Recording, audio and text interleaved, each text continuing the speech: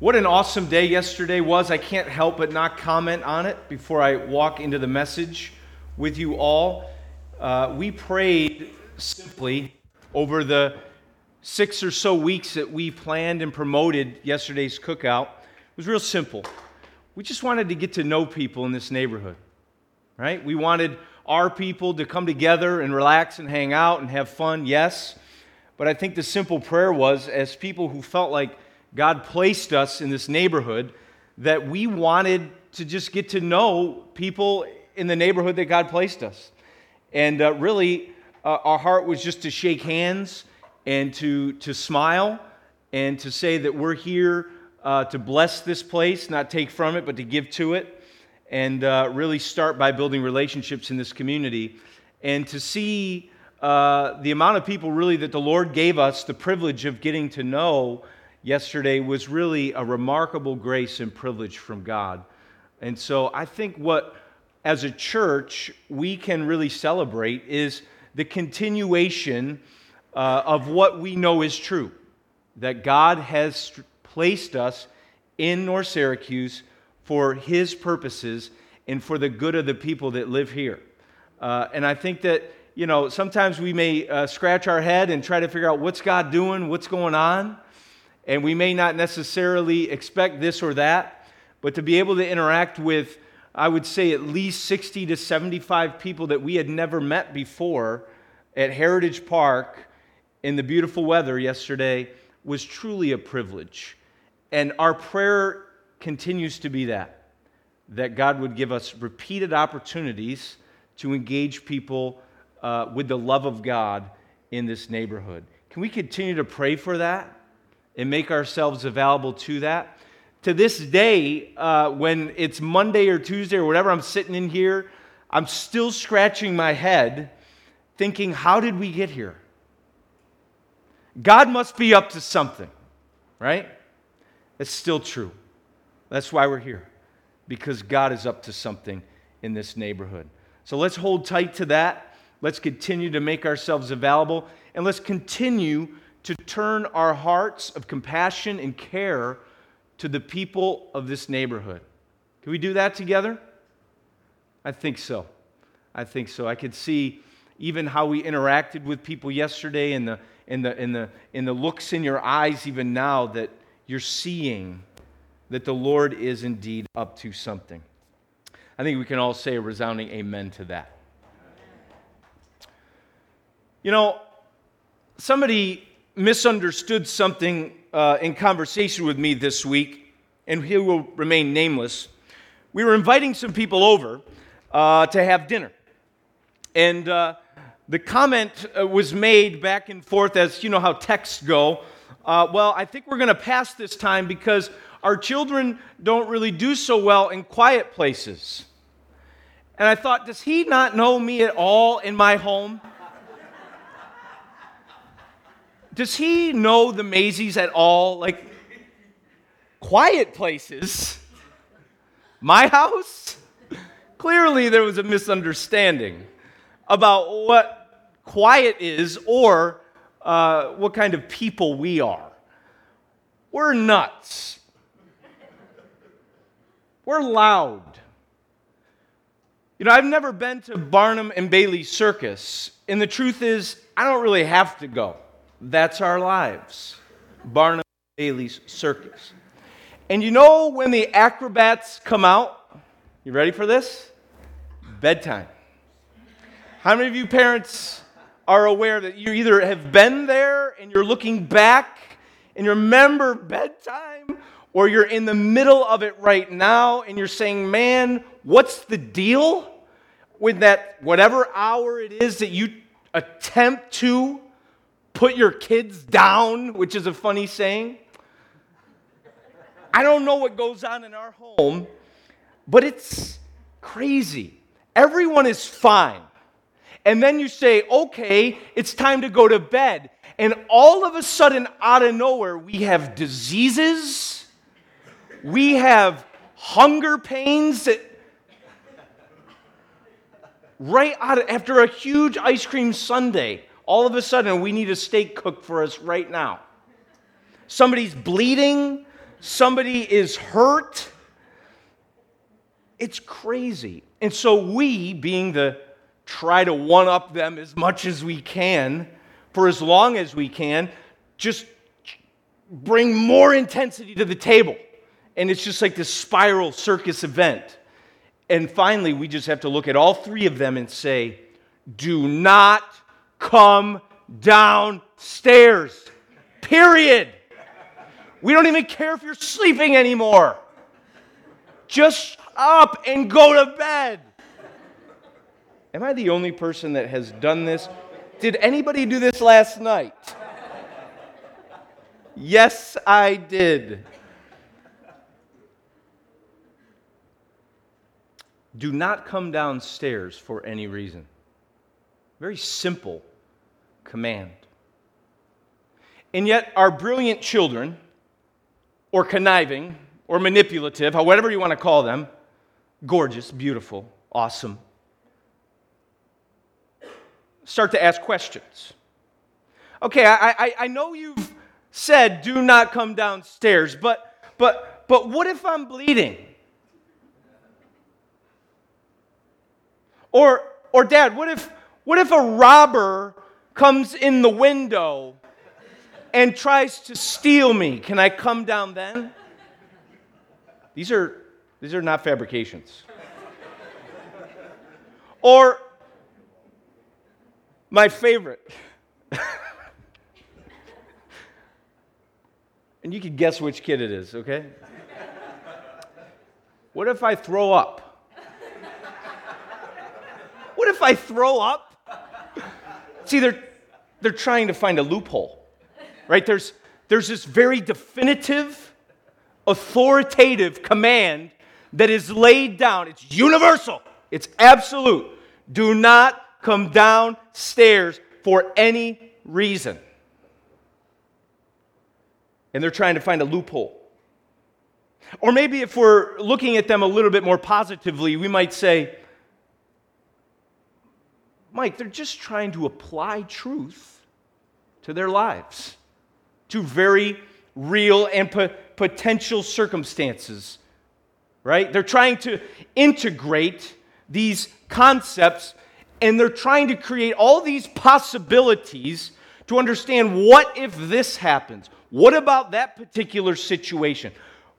Do we have to obey then? Or really, what does obedience look like if these types of circumstances play out? I think on a less humorous note, we can kind of understand that, especially as we take a look at the passage of Scripture we're looking at this morning in Exodus chapter 21.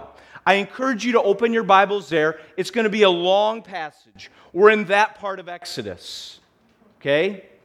We're in the long passage part of Exodus. Okay, so we're going to take a look at really the application, the integration of these 10 words, these 10 commandments that were universal commands. Don't do this, don't do that. You shall not do this, and you shall do that. Remember, if you look back a few chapters. But then there's life. There's situations. There are questions rolling around in people's minds as they think about, how do I obey this command in the 9 to 5, in the minutia of everyday life? Have you ever wondered about some of God's commands? How would we apply it in this particular situation? For sure, some of us are looking for loopholes. But I think for those of us who truly desire to live a life obedient to the Lord, we just want to understand, what kind of day-to-day impact does the law and the will of God speak into our jobs, our families, our homes, and our marriages? How do we live this out?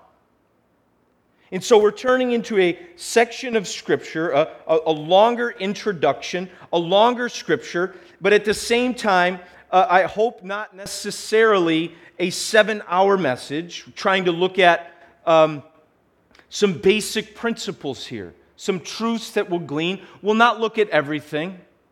We're not going to dig under every rock, okay? But we're going to break this down and see really how God is intending to apply the truth of the Ten Commandments, the universal nature of that truth, to the lives of everyday people. So let's take a look together. Verse 1 of chapter 21. Now, these are the rules that you shall set before them. When you buy a Hebrew slave, he shall serve 6 years, and in the 7th he shall go out free, for nothing. If he comes in single, he shall go out single. If he comes in married, then his wife shall go out with him. If his master gives him a wife, and she bears him sons or daughters, the wife and her children shall be her master's, and he shall go out alone. But if the slave plainly says, I love my master, my wife, and my children, I will not go out free, then his master shall bring him to God, and he shall bring him to the door or the doorpost, and his master shall bore his ear through with an awl, and he shall be his slave forever. And when a man sells his daughter as a slave, he shall not go out as the male slave, she shall not go out as the male slaves do. If she does not please her master, who has designated her for himself, then he shall let her be redeemed.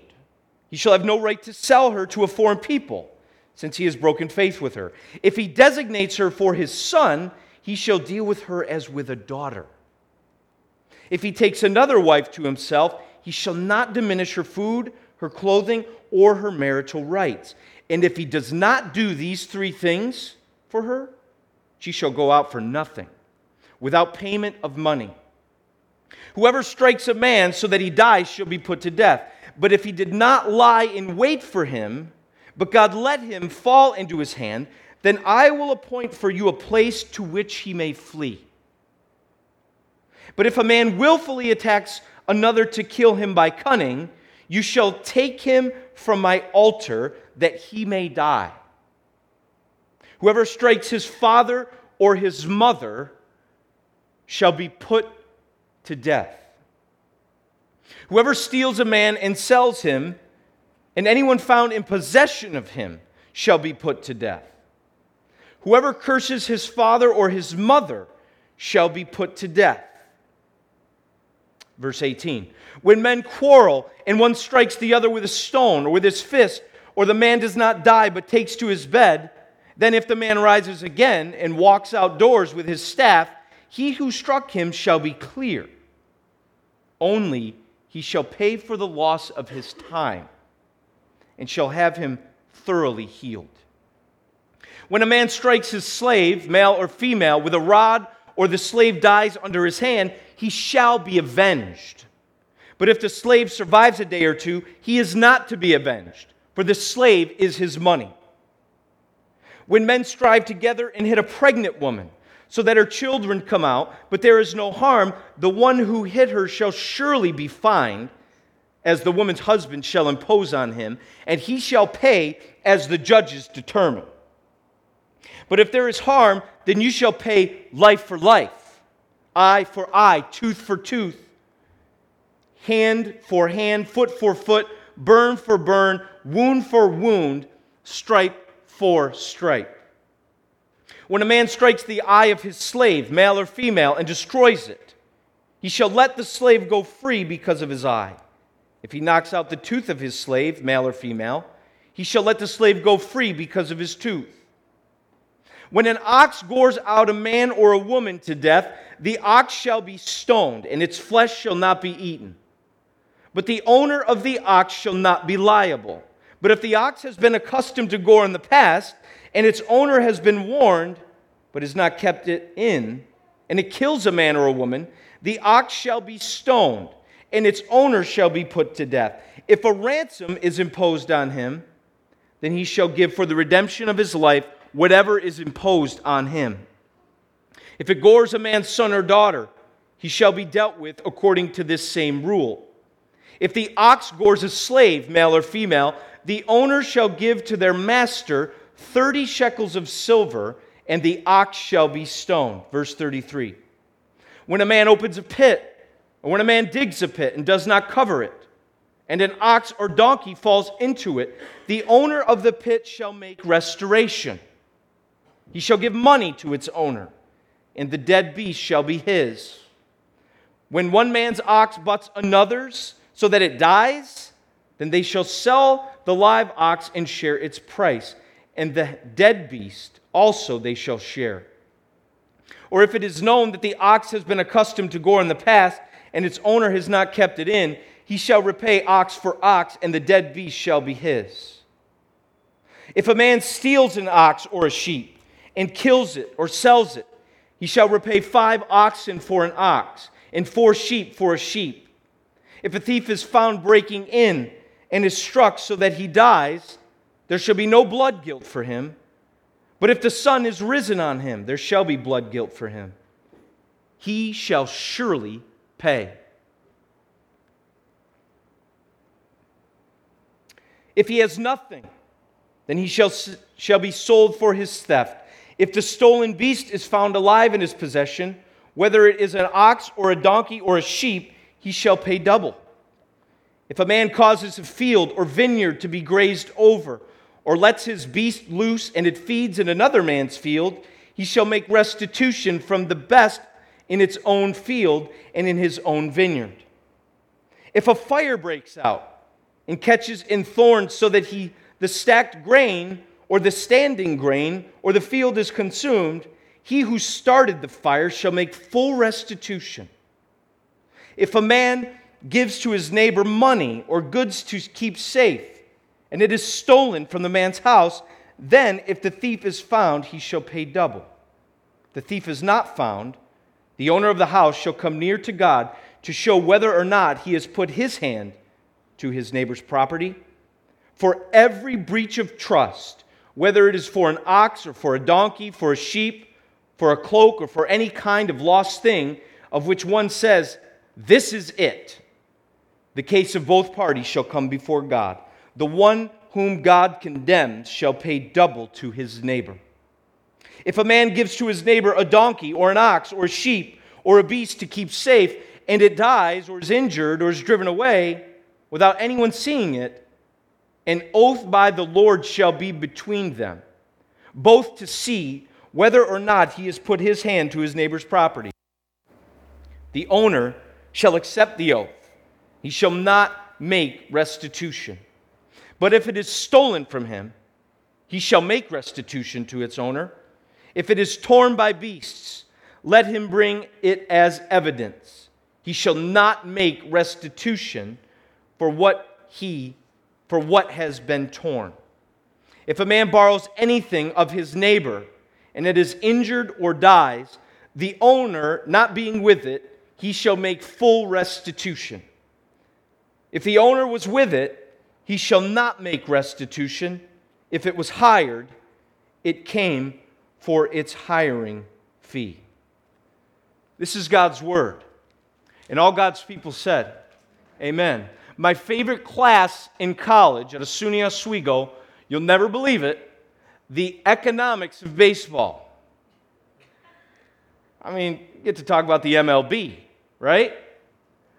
One of my least favorite classes, guess what it was? Business law. You know why? Our response typically to just the simplicity and the lifeless, so it would seem on the surface, nature of legal code. Anybody start sleeping during that, it's okay to admit it. It's actually interesting because most preachers, most people, when they come to this passage, will often skip a section like this, right? They'll move on, right? Somebody recently asked me, we're going through the whole book of Exodus? Yes, we are. We believe it's very relevant for us. Now, as you read some of these specific commands, you'll see that there are many of them that aren't simply relevant to our cultural context, right? Raise your hand if you have an ox. Raise your hand if you dug a pit and did not cover it. There's some things in here that are very specific to this ancient context where we see these kind of things being played out in their society, right? We see things, though, however, that do very easily apply, right? We do also see that this is really the unpackaging of the 10. Somebody said to me the other day, you notice there's a lot of the 10 commandments in this passage being played out. You may have noticed some of them, like you shall not murder, right? There's specifics now about what that looks like. You see specific things in there about stealing. You shall not steal. Or bearing false witness, about breaching trust. What we're really seeing here is the application of these universal principles in very specific situations. And I believe as we take a little bit more of a look of it over the next few minutes here, we'll see that this has such relevancy for us as the people of God, as the church today. He says in verse 1, these are the rules that you shall set before them. Right? We thought there was only 10 of them, right? Somebody was like, hey, 10, I could deal with 10. But now you make this other list as well, and it gets to become a little bit overwhelming for us. Like, wow, what is going on there? I think the thing that we notice here is that the Lord is very concerned about every detail, every circumstance, every relationship, every conversation, every aspect of our lives, the Lord is concerned about. Right? You could look at this and say, this is minutia, this is mundane, this is kind of boring. But that's the profound nature of God being revealed to us. That's what the revelation of God does. It's not just simply this moment where we sit at the base of a mountain and we hear the thunder and the lightning and the resounding trumpet speak forth. But we see that the revelation of God is intended for the Monday morning. For every situation of our lives, He's concerned about it. Not every spiritual experience is a Sinai moment, is it? Sinai being this wow, right? But really what we see that the nature of God, the truth of God is being applied to everyday circumstances, everyday living, Monday through Friday, 9 to 5, in the way that we relate to one another.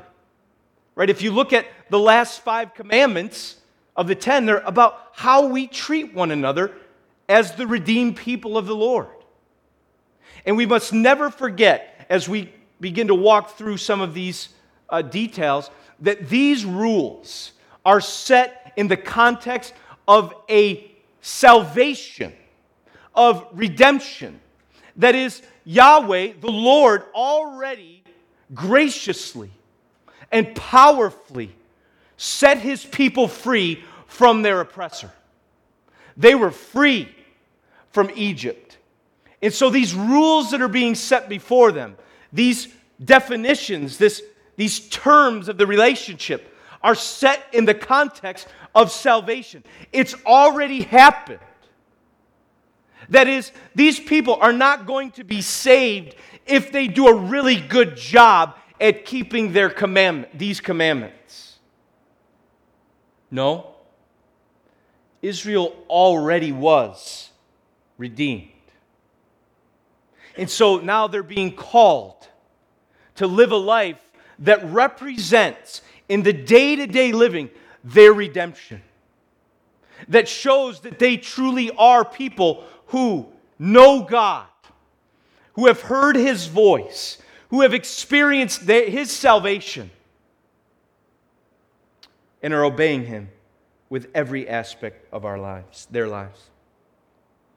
Verses 2 through 11 really address something that immediately begins to conjure up a number of negative emotions. The first phrase, when you buy a Hebrew slave, slavery? Right? This verse is often used, or these kinds of passages and verses are often used to bring an argument for slavery.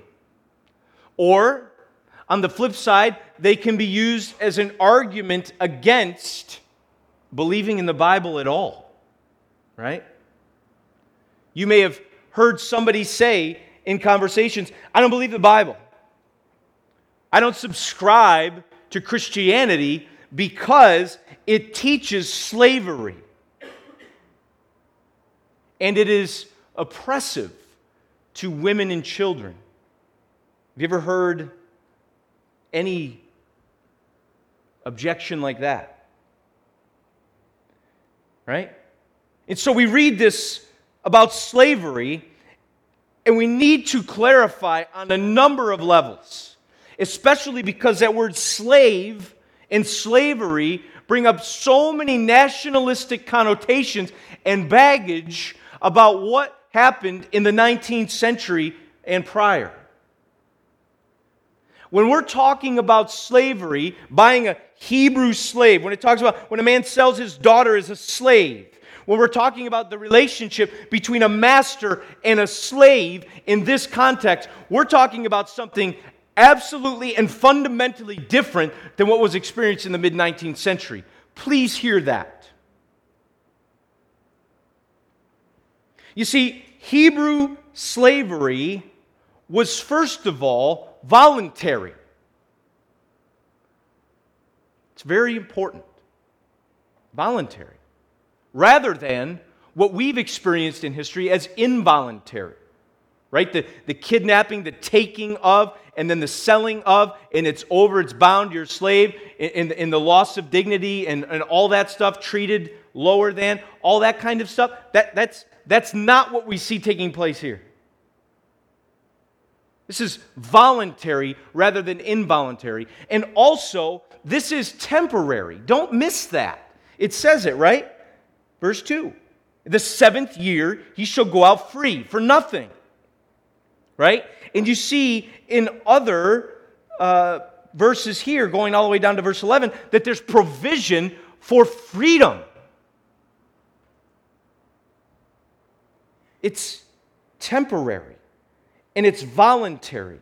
It's not the kind of slavery that we talk about in our culture, what we've seen in our society. It's really a way for debt repayment. Somebody incurs a debt that they can't pay back, and so they can voluntarily say, I will work for you, I will serve you. It's like indentured servitude. I will serve you and in such a way that my debt will be paid off. I was talking with Alex Morris this week about this very thing, and Alex had great insight as he said, it's kind of like military service, how we see it today. No one would ever call military service slavery, right, Ryan? Correct? Right? It's, you get the GI Bill, or whatever. You get money for college or something like that. So it's like an arrangement. It's an arrangement where people are provided for and there is obligation to work and there's a term. That's what we see taking place here. And it was set up as a way to provide people freedom from these things. And we see the way it treats women, right, and children. On the surface, just a quick reading, when we say, selling his daughter as a slave, oh my goodness. But in many ways, that was done. The father, what would happen there is the father would do so, especially selling him into a rich family, in hopes that that daughter would please the son of the master and then be married into that family for the sake of her provision and her protection, and to be treated like a daughter, as the text says. It's for her good. We see in here the honoring of the family here, and even willful just commitment to say, I love my master. Even seeing that, right? That there's this relationship between master and slave, that the master cares for the welfare, the food, the provision, the clothing, the shelter, is taking care of that slave. So that in the end, that slave might say, look, I love this guy. I love my wife. I love my family. I love my job. I'm all in.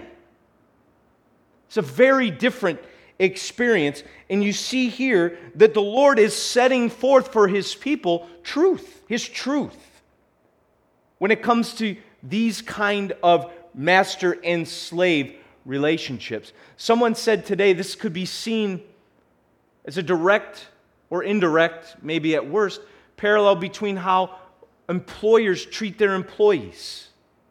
Right? That the employer and employee enter into a relationship where you work for me and I pay you. And really it's the responsibility of the worker to submit. I think that speaks to all of us here. To submit, to work diligently.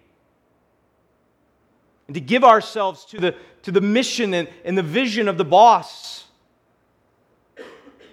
As I saw in Blue Bloods last night. Oh, yes, I did. The commish looked at his number 2 and said, your job's to make me look good. Right? Submission to the boss. But at the same time, the employer here is, I think by application, called to say, I'm going to look out for the total welfare of my employees. There are men in this room that you look at their websites, you see how they deal with their business, and you know that they've seen this in Scripture, that they're called to care for the welfare of their employees. That to treat them with dignity and honor and respect, and to give them loyalty as their employees give them loyalty. The Lord is setting forth His eternal truth. And in this specific situation here, it applies to the relationship between masters and slaves. A relationship very unlike that which is an abomination to the Lord, what we saw in American history. Do you hear that clearly? We condemn it. And any church that preached or taught that and advocated for that was not a biblical church. Period, end of story. And really should be apologizing to the world for such awful interpretation of Scripture. The next section we see is in areas related to homicide, right? Remember, if you look back in the Ten Commandments, there was a very clear command. You shall not murder. And then another one, which we see in this section. You shall what? Honor your father and your mother. Some real drastic, extreme statements that uphold the dignity and the place of the mother and the father. And uphold the beauty and the value and the significance of human life. Justice is really on display in these 5 verses, 12 through 17, right? Honoring your father and mother, you shall not murder. We see here that there's even a cause for capital punishment. And of course, you see grace here. There's motives being brought into it, right? If somebody premeditated by cunning, the Scriptures say, and they planned it and they went after it, then that's on a different level of, two guys getting in kind of a fist fight and shoot, as Jeremy clarified for me this week, manslaughter cases. Right? But we see here that the Lord places incredible significance on the value of human life. It's about the fact that men and women have been made in the image of God. Right? Praise God for this in my house. Killing a person is not like killing a spider. Praise God. There's something significant and unique about the value of human life. You shall not kill. You talk about something that's constantly hitting Facebook these days, given all the videos with Planned Parenthood and all that. You talk about why is this battle continuing to be waged? Why is the heat kind of turned up in the sanctity of human life conversation? Seems like tensions are very high in that regard. I would hope that this is not about politics, Christians. I would hope that any speaking out on issues related to abortion, children, that it's about your convictions, that you hear and know in the Scriptures that God has made all of us in His image. And that murder on any scale is just completely contradictory to the ways and the will of our God that we worship. So we see even whoever curses his father or his mother shall be put to death. Well, I'm in deep trouble. My kids are hosed. Right? I don't mean to bring humor to the table, but I think we recognize that often we've really missed this. How God sees the father and the mother in the context of the family. And how we have often fallen so short in our attitude, in our speech, in our ways, and how we've treated them. Anyway, we see that the Lord is setting forth His truth as it pertains to the value of human life, as it pertains to the place and position of parents in the context of a family. Moving on for the sake of time, we begin to see this even in 12 through 17, and now I think we see it constantly throughout the rest of these verses, that there is a payment that is required for sin. That restoration needs to be made when there is loss. Right? We see it in the famous life for life thing that is in verse 23. But if there's harm, you shall pay life for life, eye for eye, tooth for tooth, hand for hand, foot for foot, burn for burn, wound for wound, stripe for stripe. We're seeing issues related to injury. When dudes get in a fight, somebody slugs someone and the other guy slugs him back. What are we going to do about that? You can see the wisdom of God. He knows that as the people hear this truth, they're kind of in big trouble. This is what's going to happen. This is the sin that's going to be committed. These are the areas that truth is going to touch. When anger takes over, if another man strikes someone, or they get into a quarrel, or there's conflict. Some of you say, well, that's kind of relevant for my life. Did anybody ever get into conflict with anyone else ever? This is conflict resolution. Man, we're bad at conflict resolution. Right? Isn't that really what the news is? We stink at conflict resolution. So-and-so hit so-and-so, so-and-so killed so-and-so, this nation's going after that nation, right? It's this animosity, this hostility and anger, and it's back and forth, it's constant. And so the Lord in His wisdom is setting forth justice and truth in how these people are going to live this out in everyday life. And we see something that is repeated constantly. Verse 19, he shall pay. Verse 22, verse 20, he shall be avenged. Verse 22, right? He shall pay. He shall surely be fined. Verse 22, he shall pay. Verse 23, you shall pay. He shall let the slave go free. Verse 27, because of his tooth. There's loss. You're paying. He shall give for the redemption of his life, whatever is imposed on him. 30 shekels of silver, verse 32. There's payment that is required when injury is caused. I think we can connect with that. That there's justice. When injustice occurs, justice needs to be served in such a way to restore, to make payment.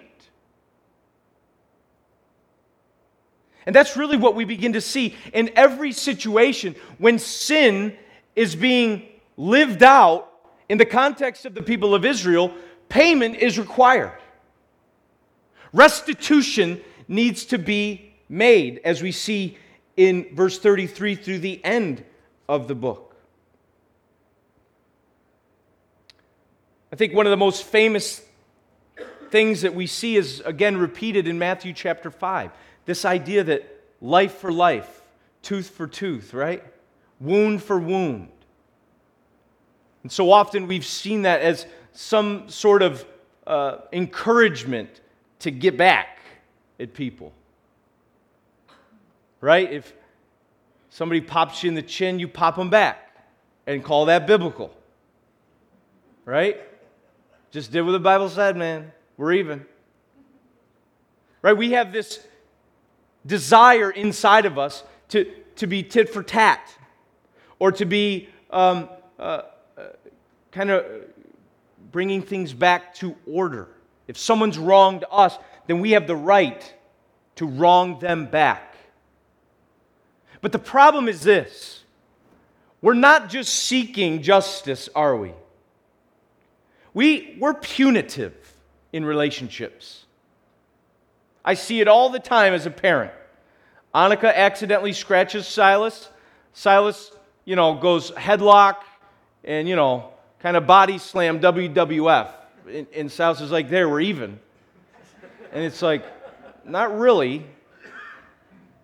There's something inside of us that when we're wronged, when we're injured, when someone offends us, when we're hurt, that we're actually punitive. We want to retaliate and really give it to them, don't we? I know it as a neighbor. I can tell you stories about the neighbors weeding their gardens and deciding to go Wilt Chamberlain over their fence into my yard. You know what I want to do? I want to get Joe's excavator and just start dumping dirt into their backyard. Right? Maybe throw my swing set over their fence. There's something inside of us that longs to retaliate and to one-up. Because we think that they have done something so wrong, so bothersome, so offensive to us, that really the only way for us to really be satisfied is for them to be in more pain than we are. Am I digging too deep within the human soul, or is that true? That's a true statement. And so what we see here is not, hey, go get people back. The Lord is restraining that response. Because our tendency is to be punitive. Our tendency is to want to hurt and harm beyond that which we have. And so what we're looking is the Lord is saying, as you relate to one another, as you're wrong, yes, restore justice, but please let it be appropriate. It's meant to restrain our retaliatory nature, to be punitive. And even Jesus goes even beyond that in Matthew 5, doesn't he? He says, you've heard it was said, eye for eye, tooth for tooth, but I say unto you, what? Someone slaps you on the cheek, turn it. The other one. He's basically getting at, don't retaliate at all. Those who know me and understand my love, understand what I am going to accomplish for them, the perfect justice that I will achieve for those who have been sinned against and victimized. Someone say amen to that. Those who know me and what I'm going to accomplish and how that's perfect justice are those that can turn the other cheek and say, Jesus took care of that. And they can be generous. You need my shirt, you can have my jacket too. You can have the whole thing, whatever you want. I'm not going to retaliate. You take it. I'm going to be generous. But what we see is justice being lived out, payment required, and justice being served. Appropriate justice, not exuberant, not punitive. And so he's setting forth his truth in those matters of injury. And we see the last section is really setting forth truth in when it comes to property. And I think we can understand that, right? We don't have oxen, but we do have cars. You know, Joe was talking yesterday about how he borrowed his buddy's car and he kind of messed it up. And you know what he did? Even though they were kind of jibbing and jabbing back and forth about, you never paid. Yeah, I paid. He made restitution, right? So we have, in our relationships, times where we borrow somebody's pressure washer. How does Joe know I didn't put it on Craigslist? Maybe I did. Maybe I already sold it, right? But there's a way that we treat one another's property with respect, with dignity, with treating it as our own, right? Watching over it. It's really one anothering. And the point is this, the Lord is saying if anyone's stealing anything, make restitution, make payment. That's what we see taking place here. Just the establishment of truth and the establishment of justice in the day-to-day living. I think that's really all we see taking place here. I think we're going to continue to see it in specific situations.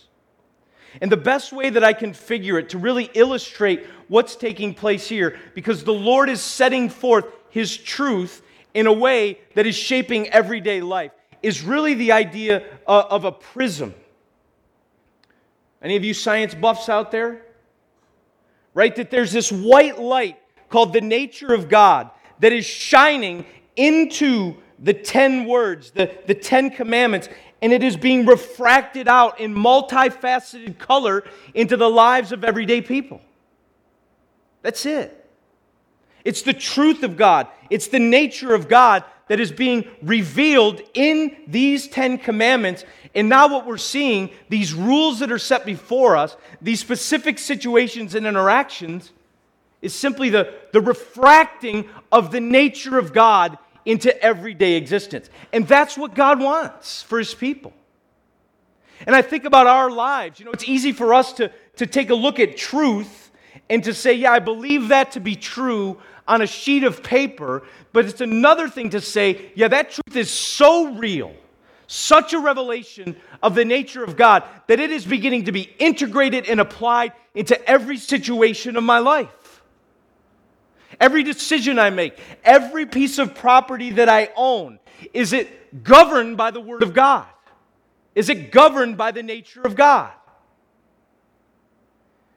And I think many of us, as we read through this, and as we think about all the situations of our lives, all the aspects, we come to the realization that that's not the case fully, is it? That we see the overwhelming nature of the law, that yes, it reveals God, but it also reveals our sin.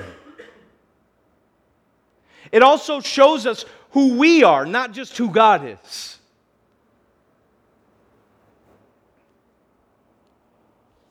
You know, I think about this week we went to see Howe Caverns with the kids. Anybody know Howe Caverns? Yeah, we also went to Watkins Glen. They got signs up in certain places. No access for people. That's like, come on in, right? For some of us, I wonder if there's areas of our lives where there's just simply no access for God. Is there unrepentant sin in your life? Or maybe even the totality of your life. You've never really opened up your heart. Never allowed the Spirit of God to come in and begin to work, and to apply His redemption and His love and His infinite grace into the deepest parts of your identity and your person to transform your everyday life. I think that's what God is showing today. And you know, the law is indeed a prism, but it's not perfect and it's not full. We've already said that it simply is a foreshadowing of the real thing, and we know that the real thing, the real, true, perfect, full revelation of the nature of God is no one less than Jesus Christ himself. And the beauty of Jesus is more likened to a diamond. As the nature of God shines through the multifaceted nature of the diamond, we see that as it is embraced and depended upon, that it begins to transform not just our daily life, but our eternity before God. And I love this about Jesus. He knows that we did not fully keep the law. He knows that we were unfaithful. And so he makes payment. Right? We read those words, he shall pay. He must pay. And the beauty of the gospel message, which shines brighter than the law, the beauty of the gospel is that Jesus pays. He makes payment for our sin. And it's sufficient. It satisfies the holiness and the righteousness of God. And all we need to do to receive its joys and to have that light shine into the depths of our hearts is say, yes, I recognize that I am sinful. I see your righteousness, O God, and I see my sin. And I just cry out for Jesus. Will you please save me? Will you make payment for me in every aspect of my life? And will you begin to transform me into a person who joyfully represents, refracts the nature of God in every single aspect of my life? If that's you today, today is the day. In the midst of this crazy passage on slavery and oxes and holes in the ground, what we see is that God is revealing himself in such a way to transform your life. And he does so most personally, most powerfully in Jesus. He is that payment. He wants to make it for you. He is the diamond.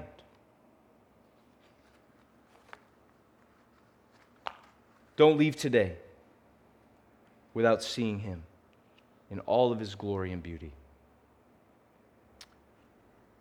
Right? The Lord has set forth his eternal truth that he might transform our daily lives. That's what this is all about. Amen? Amen. If you need help in trying to figure out how to have a personal relationship with Jesus where your payment is made to God perfectly through Christ, see me, see anyone here. We'd love to walk you through that. We'd love to give you opportunities, an opportunity this morning to know God personally, to know his forgiveness, and to begin a relationship with him. This time in our service, the band's going to come forward. They're going to lead us in some closing songs. We're also going to take communion. We're going to celebrate that relationship that God has secured for us, but through his death and resurrection. The bread symbolizes his body, the cup his blood. All those who believe and belong to him, who depend upon his finished work as sufficient payment for sin, are welcome to come. If you in your heart today have made a decision to follow Jesus and embraced him, you're welcome to come and celebrate the finished work of Christ. We're also going to sing.